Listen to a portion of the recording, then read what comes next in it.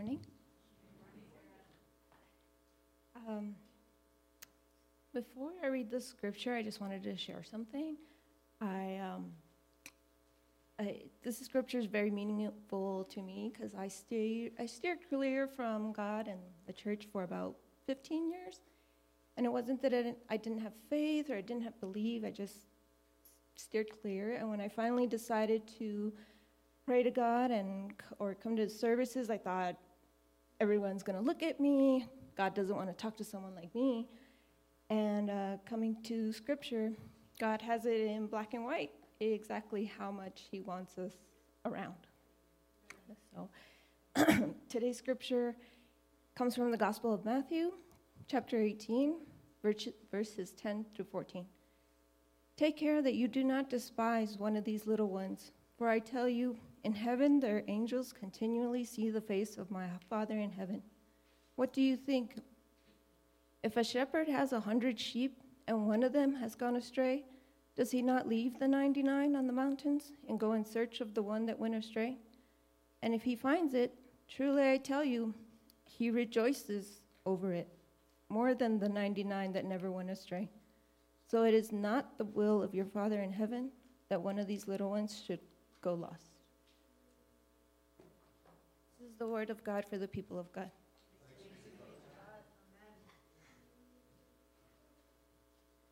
Thank you, Sarah, and thank you for sharing what that scripture means to you.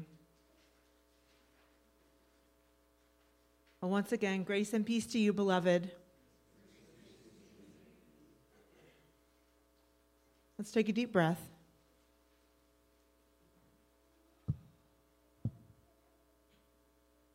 Let us pray. Gracious and loving God, may the words of my mouth and the meditation of all of our hearts together be pleasing in your sight this morning, for you are our rock and our Redeemer. Amen. When I was 8 or 9 years old, a boy at school invited all of our classmates to his birthday party. You can imagine something like this. He invited everyone except me. I'll be honest, at the time, my feelings were really hurt. I thought that the boy and I were friends. We actually lived on the same street. It was a dirt road in a rural county in Texas, and he actually lived toward the end of it, so that I saw car after car after car on the day of the party, taking my classmates to this party to which I had not been invited. Being excluded hurts. The experience can leave us feeling a little bit lost. It can also lead us to wander a bit, wondering if we have a place to belong. In the passage that we read this morning, Jesus tells a story about a wandering sheep. Now, we find this story in the 18th chapter of Matthew. At this time, Jesus and his disciples are in Capernaum, so you can see that at the top of the map. And what we know from happens next is that Jesus and his disciples are about to make their way south to Jerusalem, where he will be greeted into the city with fanfare, with people waving palm branches and shouting, "Hosanna, blessed is the one who comes in the name of the Lord." So my point is that this passage is not from Jesus' first sermon. He's been building his message for 3 years carefully, and he's also at this time begun to predict his death and resurrection, but the people are not quite understanding what he's saying. They're actually asking questions about power. Who's going to be the greatest in the kingdom of heaven? In response, Jesus invites a child to sit with him and references that child's vulnerability in the world. And he turns to the adults and he essentially says, if you are not going to take care of those who are at a disadvantage, you're going to cause problems for yourself and for society. He calls the children little ones, which most likely refers to their faith, not to their age. And then he says something fairly cryptic about their angels seeing the face of God.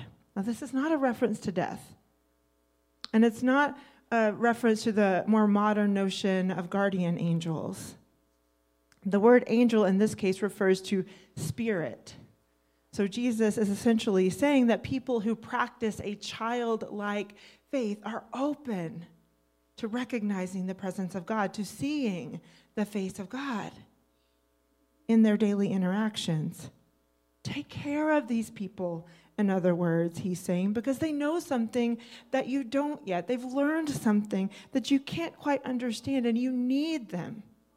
You need them, so don't lose track of them. Don't let them get lost. And he illustrates this point with the famous story about the shepherd who would leave the 99 to find the one who went astray. It's a parable, of course, and a parable is a specific kind of literary device where two things or two circumstances are thrown together to help us see something in a new way, to help us see as Jesus sees, to catch the vision of Jesus. Well, vision is the underlying subject of our current two-part worship theme, designed to help us anchor our intention for 2023 as a community of faith. You might be thinking it's the fourth Sunday in January. Well, the first 3 Sundays we talked about curiosity, we talked about commitment, we talked about identity as individual followers of Jesus. And so now it's time for us to consider what it means and to follow Jesus as a community of faith, as this community of faith that we call Morning Star. So it's pretty easy to see when we look around, although the room feels pretty good today, that our numbers are about half of what they were before the pandemic started. Even when we count those who are worshiping online, which we absolutely do because online is a valid way to worship. We can see, too, when we look around the country, that the church at large is struggling as people of faith are dying or walking away at rates much higher than they are born into or discover the church. That's obvious, right? It doesn't take vision of the daring kind to see that. That's just math. But what does take vision is discerning what to do about it. So at the beginning of the year, I began to ask the staff 2 questions. How are you going to encourage increased engagement with the people who are already here? And how are you going to reach out to the community? And I shared those questions with the church leadership board at our most recent meeting, and now I'm sharing them with you, knowing that many of you are already doing these 2 things in some way or another, right? But it's always good to ask the question so that we can discern what's next. How are you going to encourage increased engagement? And how are you going to reach out into the community? These questions go hand in hand, and they can't be fully separated from each other, so we're going to talk a little bit about both of these questions today and next week. But let's start with increased engagement. And with this question, I'm really focused on all of you. Every year around this time, all pastors in the United Methodist Church are scheduled to meet with our district superintendents to talk about our appointments for next year. We're appointed on a yearly basis, right? It's 1 year to the next. And one of the questions that I was asked at my recent consultation was, how many people would you say are back in worship, in person and online? How many people are back in worship at Morning Star since the pandemic began? So I asked Kathy to do some digging in our database, and she was able to tell me that in 2022, 378 people on our rolls had worshiped with Morning Star. 378. Our membership is 418, so that's not a bad number. It's a great number. Our average worship attendance on a given Sunday is hovering around 150. So obviously those numbers don't match, right? We have easily more than 300 people attending church here on a semi-regular basis, but no more than 150 on any given Sunday. And part of that is because of worship attendance trends beyond our control. When I began in the ministry, the average worship attendance for an individual or a family, and this is about 15 years ago, was 3 to 4 times a month. What do you think it is now? Once. Yeah. Once a month is the average worship attendance for individuals and for families. Now, I realize I'm talking to many of you who are here more than once a month. Many of you are here 3 or 4 times a month, but many of our brothers and sisters are not. So one fairly easy way we could increase our engagement and our average worship attendance is for all of us to show up every week. You may think it's my job to make that happen, but I'm one person. One person that many people who are not here don't even know very well. And you are 70 people who have relationships with people who are not here. Do you see where I'm going with this? If I make one invitation, even to everybody, that's one invitation. But if everybody in this room makes an invitation, that's 70 invitations. And do invitations matter? Absolutely. You better believe it, they do. How many of you are here because somebody first invited you to Morningstar? Raise a hand. How many of you are in church at all because somebody invited you to attend church? Yeah. Invitation matters. Your parents count, by the way. Your parents count. If your parents took you to church, that counts. That's an invitation. So you seem a little reticent to participate, and that's okay. Studies show that 80% of people who are in a church were invited by somebody at some point. That's 80%. Studies also show that 20% of people who are not involved in church right now say they would come if they were invited. 20%. But I have invited them, you might say, and they're not showing up. We have to remember that going to a new church for the first time is like going to somebody else's family reunion. It's intimidating. Right? You don't know the hidden rules. You don't know the inside jokes. You're not sure if you're going to be dressed properly. You're concerned that you might sit alone and no one will talk to you. That may be why it takes 8 to 9 invitations for someone to say yes and actually show up. 8 to 9. Now, that's not 89, but it's still a lot. 8 to 9. And repeatedly asking people to attend, and when they're not showing up, can feel like rejection to us. It can feel foolish. But that's okay, right? We pray for foolishness every week in this community. We pray for enough foolishness to believe that we really can make a difference in this world. And sometimes we think the difference is going to be in some grand accomplishment or grand gesture, but we make difference in the world through relationships, which begin with conversations that can include invitations. Beloved, this is a critical time in the life of the church, and the church at large, and at Morningstar particularly. We cannot keep doing the same things and expect different results. Can't. But we can focus on our vision of inspirational worship and radical inclusion and the alleviation of suffering, and invite others to see what God is up to with this ragtag group of ordinary people who are foolish enough to try, by God's grace, to do what others claim cannot be done. So what I'm saying here is that we have something at Morningstar that is worth inviting people to check out. We have something here at Morningstar that is worth inviting other people to check out. We do. So that's what we're going to do, right, Johnny and Carter? That's what we're going to do right now. Johnny and Carter Talley are coming around to give you an invitation that looks like this. I'm going to tell you what to do with it, so don't panic. And also a list of events that are coming up and a list of people that we can invite. We have these documents available online as well. Jason, my husband, is online with you today, and he'll be dropping those links so that you can participate too.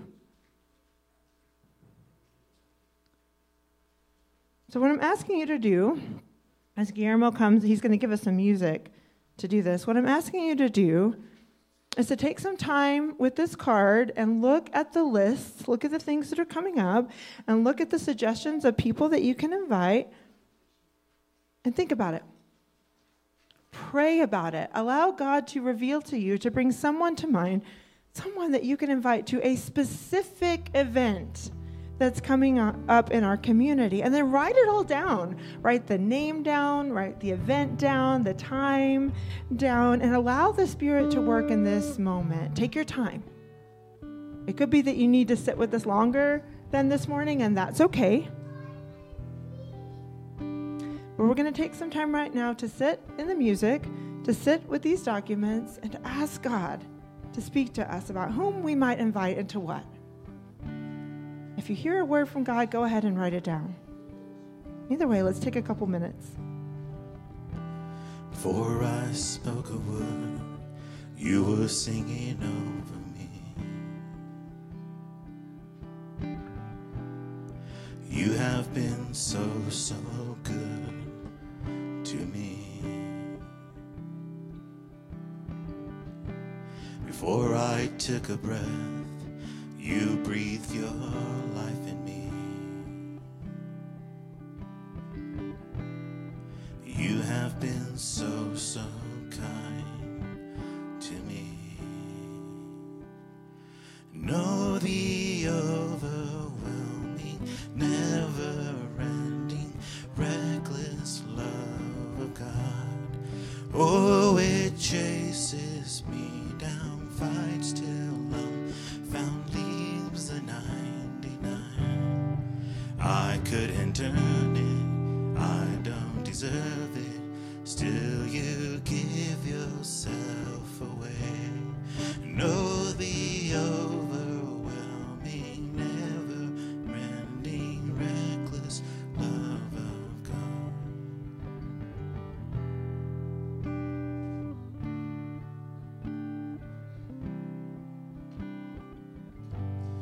And I couldn't turn it, and I don't deserve it, still you give yourself away. Know the overwhelming, never-ending, reckless love of God. Amen. I know some of you are just getting the materials, and that's okay. And if you're still looking at a blank card for whatever reason, don't worry about that. God works in God's own timing. It's my job to present you with the opportunities. It's God's job to move you to participate. But I would ask this. Please don't leave this material on your chair. Please don't put it in the recycle bin. Please don't toss it in the trash. Give God the room to work with it, whenever that is. And if you filled out the card, great. Give it to the person who came to mind as soon as possible. And then wait and see what happens, again, in God's time. This is one practical way that we can reach out to the community, each of us. This is our part of the search, our part of caring for those who might be wandering, but also keeping ourselves from wandering at the same time. Our way of searching for that one, trusting that God's got the other 99, because we're all looking for people who might need to be reminded that they have a place to belong. This place. Because at Morning Star, we have committed to making sure that no one is standing outside on the porch watching her friends go to a party to which she was not invited. That's not how it works in the kingdom of God. We're all sheep in the eyes of Jesus, in the vision of Jesus. And that doesn't mean that we're mindless. It means that we're harmless. We're innocent. We are meant to be protected. We're worthy of God's care. And we're all at risk of going astray. And that doesn't necessarily mean walking away from God completely, but it can mean wandering off of the path. And in a healthy community of faith, we are committed to caring for each other and to searching for those who are not among us for whatever reason, because that's how it works in the kingdom of God. The only place where sheep become shepherds. Did you catch that? We're all sheep. But we're all called to shepherd each other and to look for those who are not among us. The kingdom of God is the only place where sheep become shepherds. The only place where the invitation, the search, is half of the vision. Can you see it? What's the other half of the vision? Come back next week to find out. And bring a friend. Amen? Amen. Let's move into a time of prayer, and I invite you to hold your invitations, whether they are filled out or not. Hold your invitations because we are going to pray for them, over the people they represent or will represent, and Owen and Augie and Mara and Chris and Natalie and Emery. Do you have your crosses? In your worship bag, you will find your wooden cross. We can hold the wooden cross and be reminded that we are holding God's hand and we are connected to each other as we pray. So hold your wooden cross. Thank you, Augie. That's it. And hold your invitation and let us pray. Gracious and loving God, we thank you for the great love that you have for us. We thank you for the great care that you take to call us back to the path when we begin to go astray and wonder where we belong. Thank you for creating in us the need to remain connected to you and to each other. Thank you for the courage you give us to reach out to those who might feel a little bit lost. Bless this act of invitation, we pray. Bless the giver and the receiver so that we all recognize that we stand in need of your grace. And may we catch in these moments a glimpse of your vision of the church and the world. And may we consistently make ourselves available to walk into that light together. Amen.